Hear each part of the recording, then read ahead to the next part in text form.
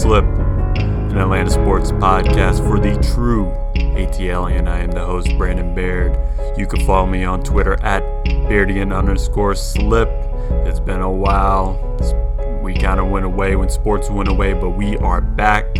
I got some news later on today that I'll be telling y'all about some of the new things that we will be doing as a part of the Slip, but we got a lot to get to before that. We got a little bit of Braves talk. We got a little bit of Falcons talk. And then we'll definitely get to my final thoughts. But first, I got to tell you what I'm slipping on. You don't want to piss him off. Here is what he's slipping on. So I'm slipping on Atlanta United. And I think it's very obvious why I'm slipping on Atlanta United, because they had no energy.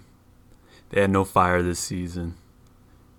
In the MLS is Back tournament, something that when you look at the team of 2018, the team of 2019, hell, even the team in 2017, the inaugural team, you look at them and saying, that's a tournament they can win.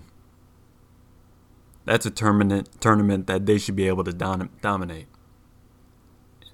And you look at them and what they did in that tournament is they put shame on Atlanta's name.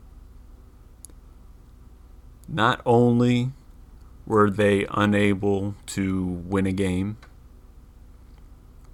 not only were they unable to pull a point in a game, they were unable to score in a game. And quite frankly, it's a great thing that happened because it got Frank DeBoer out of town. The culture of Atlanta has nothing to do with Frank DeBoer, and he brought that down. You can tell by just how things were going from the 2018 team to the 2019 team. Now, they were still a good team in 2019. Team that definitely won a trophy. They won 2 trophies. They won the Champions Cup, and then they also won the U.S. Open tournament. And those are very big deals. They came a little bit short in the playoffs by making the semifinals in a game that they really should have won, that Toronto won on 2 amazing goals. But those are good teams. It continued to go sour in 2020. Now, we can also say that the loss of Joseph Martinez was really big. It was. He is a former MVP.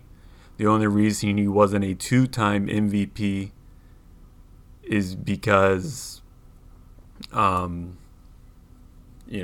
else had a few more goals than him. But he's constantly a top 3 person in the league. And when he goes down, that's going to affect your squad a lot. But what happened is that it affected the squad a lot more than anybody could have anticipated.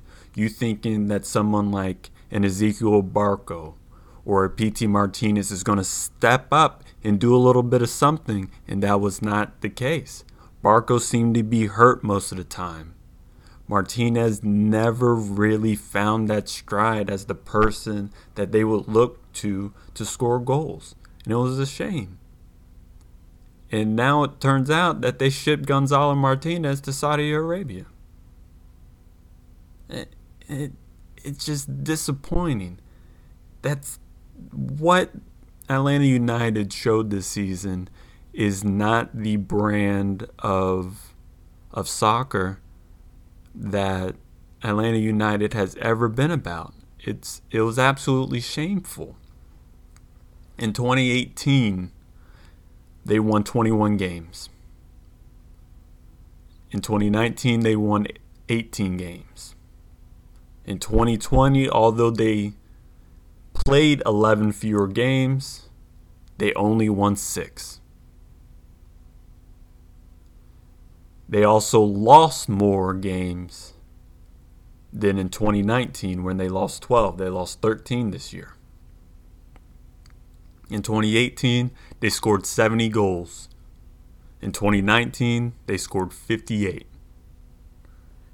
In 2020, they scored 23 goals. Now, I'm not sure if you enter into CONCACAF or not, what those numbers will be, but if you just look at MLS competition from the regular season,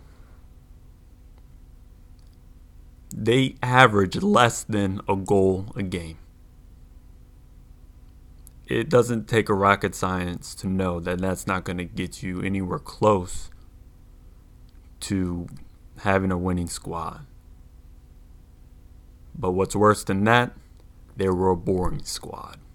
And that, I hope, is a brand that I hope will always go away from Atlanta. We'll be back with some Braves talk after this. You're listening to The Slip with Brandon Baird. All right, we are back with The Slip, an Atlanta sports podcast for the true AT alien, and it is time for some Braves talk. Now, this segment is going to be pretty tough if you ask me, because the season is over, of course, and the ending to the season was not something that I think anybody could have imagined. And in no way do I think this season is a failure.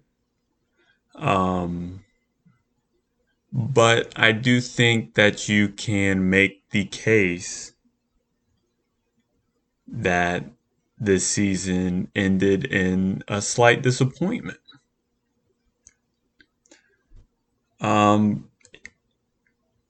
Atlanta making it to the National League Championship Series is something that I think many people were thinking as the baseline of what needed to happen.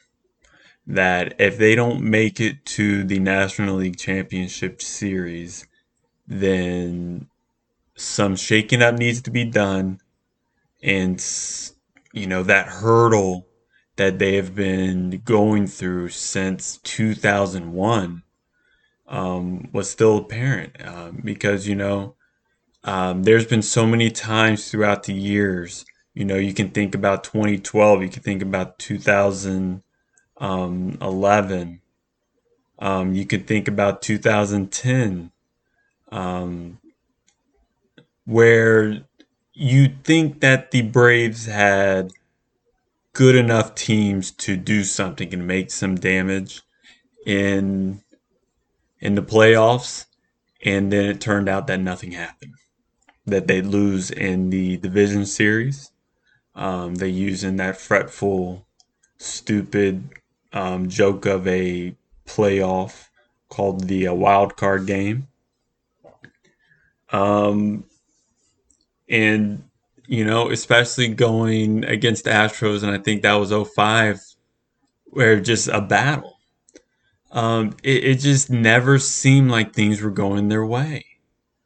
And they were able to get over that hurdle.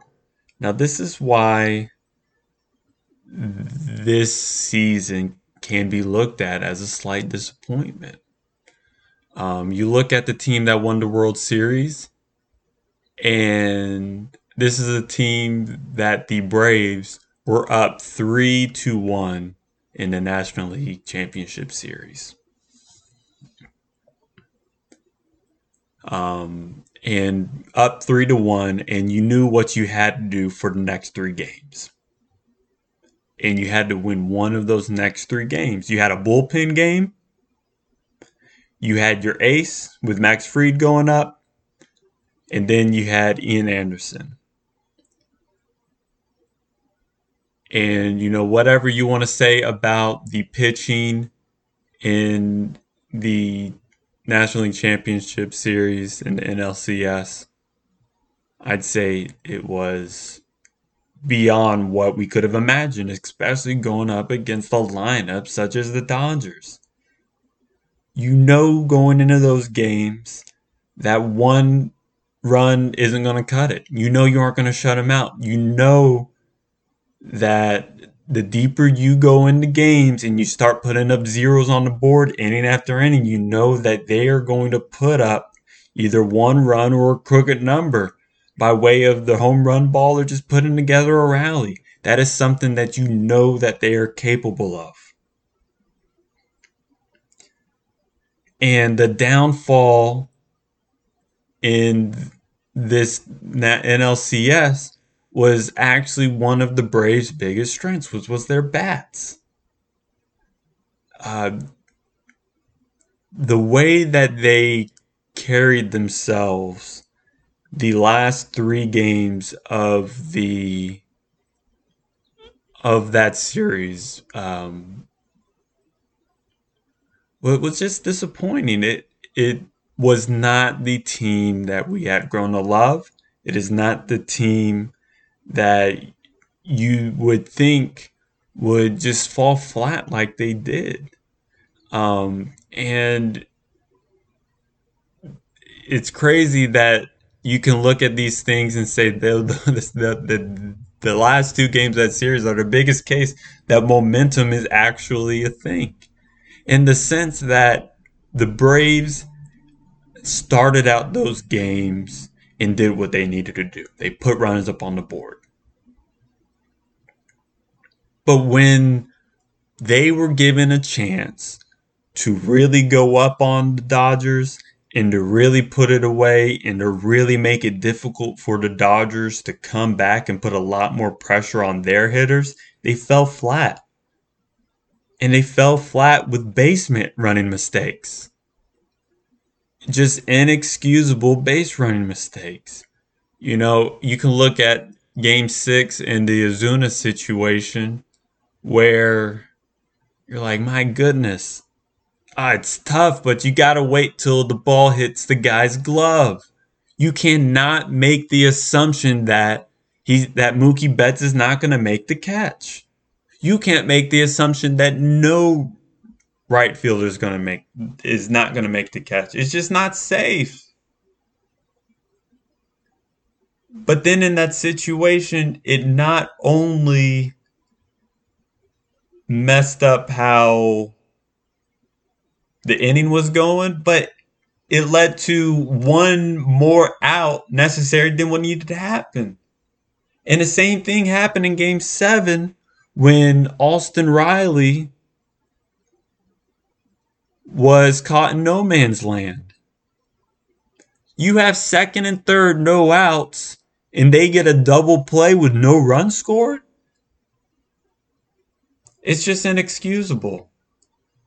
You know, they get one out that play, and the best case scenario for the Braves is that you still have runners on second and third with one out. You could still get a sac fly. You can still get a hard hit ball up the middle of the infield and score a run.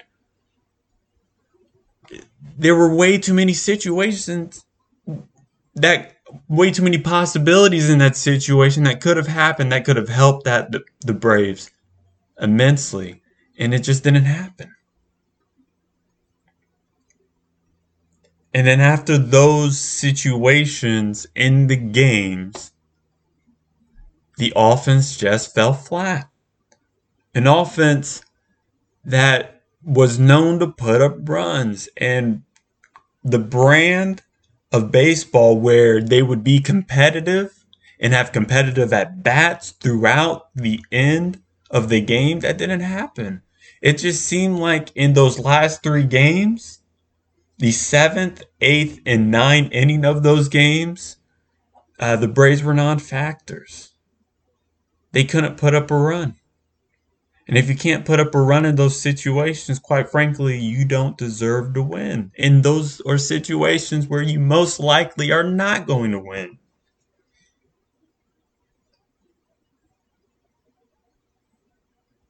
And the thing is, in those situations, they only needed to put up one run to either at least tie the game. And they just weren't able to do it. Just disappointing to say the least. And they gave themselves such a good shot to continue their run within that playoff, and they just couldn't finish it. Now, another big thing that was happening in that series is that Acuna was not hitting as we usually see him hitting. And I think that's a big factor to why the Braves could not put up runs in different situations and why they couldn't get rallies going. But I also think he was a lot more hurt than what was leading on. I think that you look at his wrist and the injury of the wrist, that's not something that is easily just going to go away in a little bit of time. And when it started to flare up again towards the end of the season, I think that made it harder for him to really put the power that we're used to seeing Acuna put power into balls. And he just wasn't able to drive the ball as we usually see him. He wasn't able to work through the ball. We saw a lot of pop ups or in kind of lazy fly balls to the outfield. And it's not an exaggeration to say that those balls are usually balls that are either home runs or balls that are not being caught by the outfielders. Those are balls that are usually being driven all over the field. And that is definitely an underrated instance that I think that contributed to the Braves not being able to finish the series. I think it's a little bit overblown to say, oh, you're up 3-1, and you blew a 3-1 lead. It's not easy to win 4 games, and I think the better team ended up winning for what the circumstances were. But that doesn't mean the team that lost was not good enough to beat that better team. And that's why in that situation you could say that series was slightly disappointing. Now the other part is the management within the series. And this may be a little bit nitpicky, but I think that it could have at least led to a possibly different result in these situations. And that's how Brian Snitker managed the bottom of the lineup. We had one catcher start every single game behind the plate. And when you look at the NLCS and you look at d'Arnaud's production in the NLCS, you have to wonder, was he a little bit tired? Could he have used a break in the form of just being a DH for the game? We had a backup catcher, but no other lineups were trotted out there. We used the same lineup every single game, or there was no variation. Duvall, we could say that because he got injured, but there was no variation. Why not give Flowers a spot and bench Markakis? Because Markakis is not the hitter that he once was. And quite frankly, he has been the most disappointing person in the playoffs throughout his whole Braves career. That man has not done anything in the playoffs. Like, he's had a few all right hits, and it's like, damn, they look lucky as shit most of the time. And it's just like, the man was getting easily overpowered by the fastball, and he looked like he had no confidence. So why not give Flowers a chance in those situations? Because you saw how many important at-bats that the lineup spot that Markakis was in. And in none of the big, high-leverage situations did he come up clutch. He just didn't have it. And so if you're telling me and looking at me and you're saying that Flowers couldn't have done even just a little bit better than that, then I'd say that you're absolutely wrong. And you should probably get off Markakis' jock. Because there's no reason that Markakis should have gotten the number of big at-bats that he got in those situations. It was just absolutely disappointing. So you add up the base running mistakes that definitely affected the morale and momentum of the Braves. You look at one of their best hitters in Acuna not being able to hit like he's used to. And then you look at the inability of Brian Snitker to just throw out someone new. All those things add up to them losing 3 games in a row by less than 2 runs, by 2 runs or less, actually.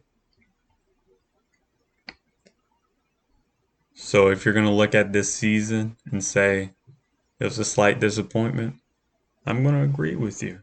But there are some big things that also did happen in this season. It's not a failed season in any sorts.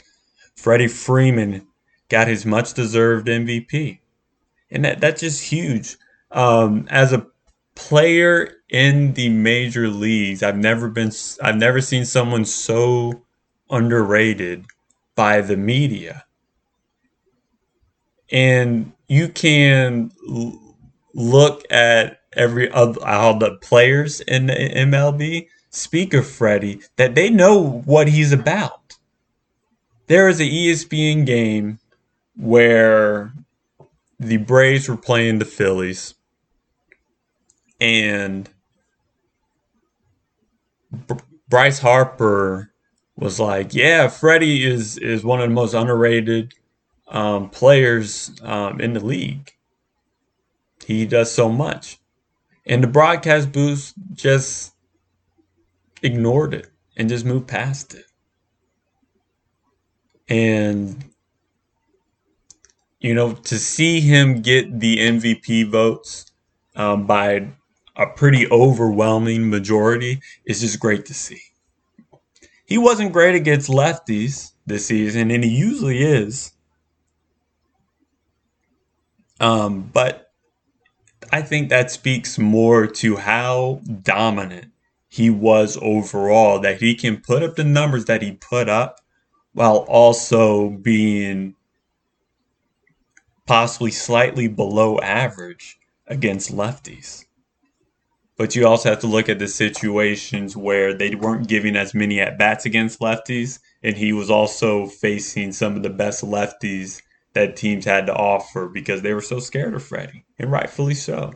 And that should speak as much to the talent of Freddie Freeman as anything else.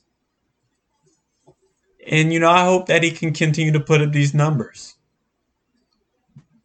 I think this season, last season, maybe even the season before, is definitely the prime of Freddie. We're seeing his potential, and that potential is substantially more than what a lot of people expected Freddie to do. I hope that this doesn't mean that his decline is soon. But the way he hits and how good he hits opposite field, and how he's able to pick and choose his pitches, and he's able to walk, I don't see that decline coming soon.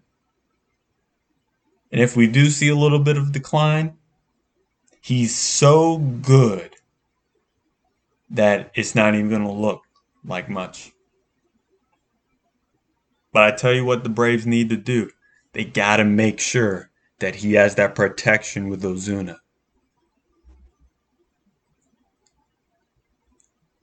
I think no matter if there's a DH or not, the Braves need to sign Ozuna. The bat that he showed this season is well worth the money. And Liberty Media needs to stop acting like they don't have the money. They have the money. Especially with that bum Cole Hamels coming off the books.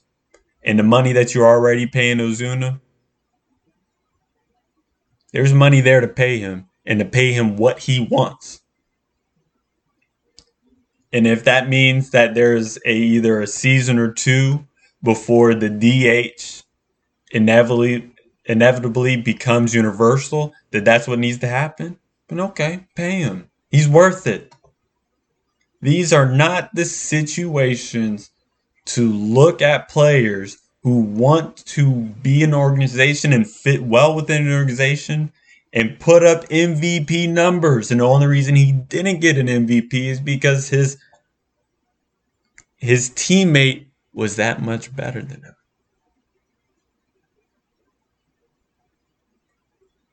So right now, my number one priority for the Braves, re-sign Ozuna to a 4-year deal and give him as much money as he wants. This is The Slip with Brandon Baird. All right, it's time to get into a little bit of Falcons talk. I'm not sure how long this segment will be because, quite frankly, this season has been a disaster. It has been frustrating. It has been incoherently stupid. And overall, it has been enjoyable to watch. I find myself, even in games when they win, more frustrated. And in games when they lose, flabbergasted and sad. And the biggest part about this is it doesn't matter what you do in the second half of the season. You are still the same team as you were in the first part of the season. And sometimes teams can get better and improve over the season. But quite frankly, Dan Quinn should have been fired last season. He should not have been brought in for another chance to go at this. And there's two reasons why he shouldn't have been brought back. First part is the defense is just as horrible as it's ever been. He's a defensive-minded coach. Or so he says he is. He has never been in the top half of the league in terms of any defensive rating. Collective rating, that is.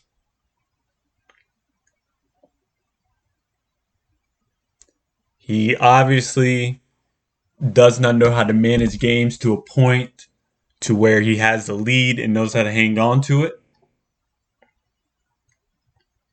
And quite frankly, he does not know how to pick offensive coordinators after Kyle Shanahan, because Sarkisian was a coach who depended too much on college principles, and you could tell that in the game, as he expected players to just win rather than setting them up to be in situations where they can win routes when he was coming into play designs. And then he goes to a coach that has never, ever done well in the second year of his as an offensive coordinator in Dirk Cutter. Dirk Cutter calls games as someone who thinks he's smarter than everybody else, and it is absolutely not. He is the person that thinks he is doing everything right, and the other side of the team is laughing at him because they're like, yo, we figured this guy out 5 years ago, 10 years ago. He's just, it's so easy to figure Cutter out. And his play calling is so mundane.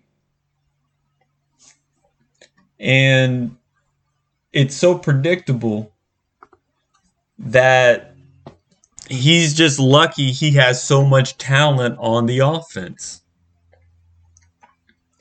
And it's just crazy because when you're looking at expected points per play, per down, on first down, Matt Ryan ranks 5th. On second down, he ranks 25th. On third and fourth down, he ranks 5th. That means he's good enough But that second down play calling is usually so terrible. There's another stat on essentially looking at which teams are the least effective and calls the most second down runs on second and long. The Falcons are the worst or second worst in both categories. It's just like, oh my goodness. With this Madden play calling, Dirk Cutter really thinks, oh my goodness, this second down draw is going to be the time it's going to work. And it never does. So I hear people always talking about Matt Ryan is the problem, and those people are just completely incorrect. I think they don't know how to look at a football game and diagnose what the problems are. I think they're so short sighted on what it takes to make a team good. And I think they're so hopeful that any QB other than their QB is going to be good. And you can tell that that's just not the case. There's so many teams that go years without finding a QB. You can't look at prospects, and that's why I think Cutter is the problem. Cutter's always been a problem. That doesn't excuse the defense, but you'd also want to hope that your offense can be a little bit better so they can take the pressure off the defense. But they have not been able to do that. And that's what leads to these big comeback wins that other teams are getting against the Falcons. That when the Falcons need a long, sustained drive to take off time off the clock and give their poor defense a rest, they can't do it. So what do you expect is going to happen? Slowly and surely throughout the game, the defense is going to break down. More points will be allowed. It makes it tougher and more pressure on the offense to then perform. And when an offense has so much pressure to perform and continue to sustain drives, and the person that's calling the plays is actively working against you, that's what leads to these things happening. Right now, the Falcons are a game and a half out of the playoff spot.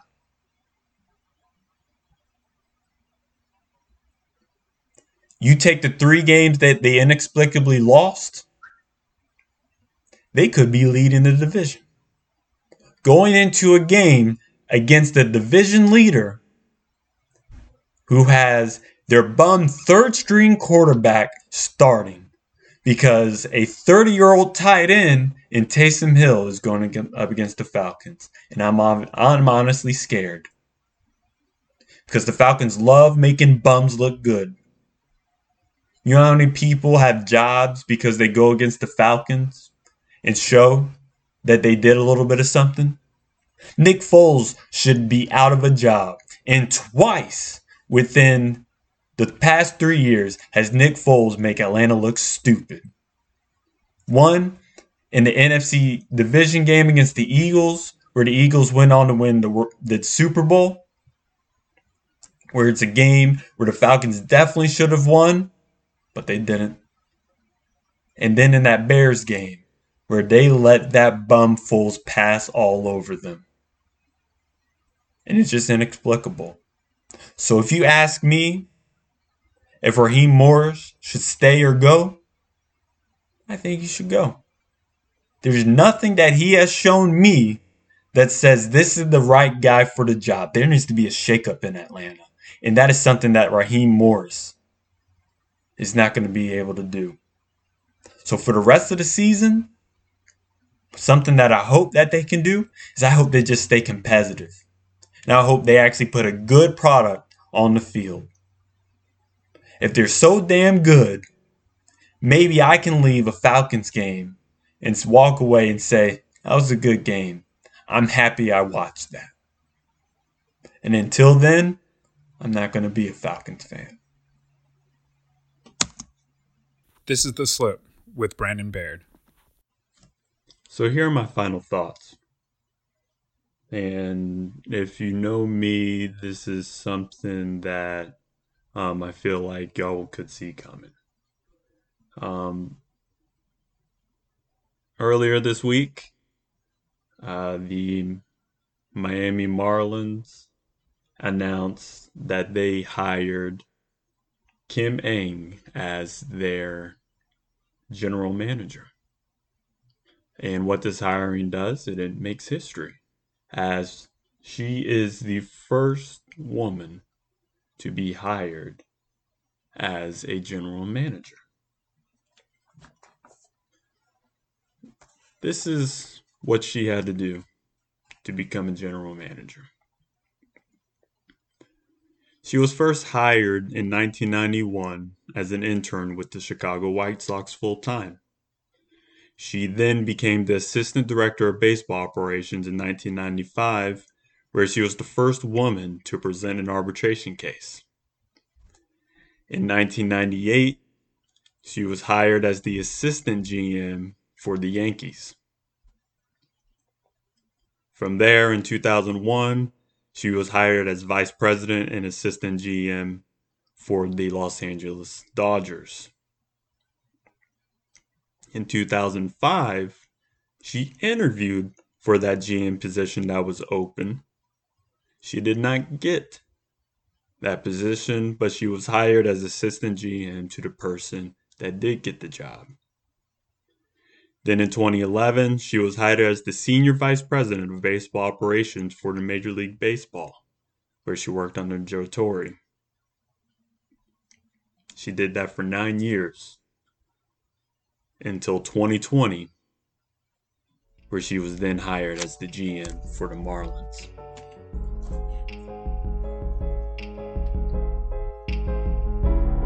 You can say that she has been qualified for a GM position for 15 years before she actually got one. There were other times where she was interviewed for a GM job scattered throughout the years, but she did not get that. But the thing that we have to stop doing is celebrating these first hires. Whether it's the first woman hire, the first African American hire, the first Asian hire, anything of the sorts. We have to see it for what it is. We have to see it as something that should have happened a long time ago, and quite frankly, decades ago. Those have been my final thoughts, and this has been The Slip with Brandon Baird. I'll see y'all later.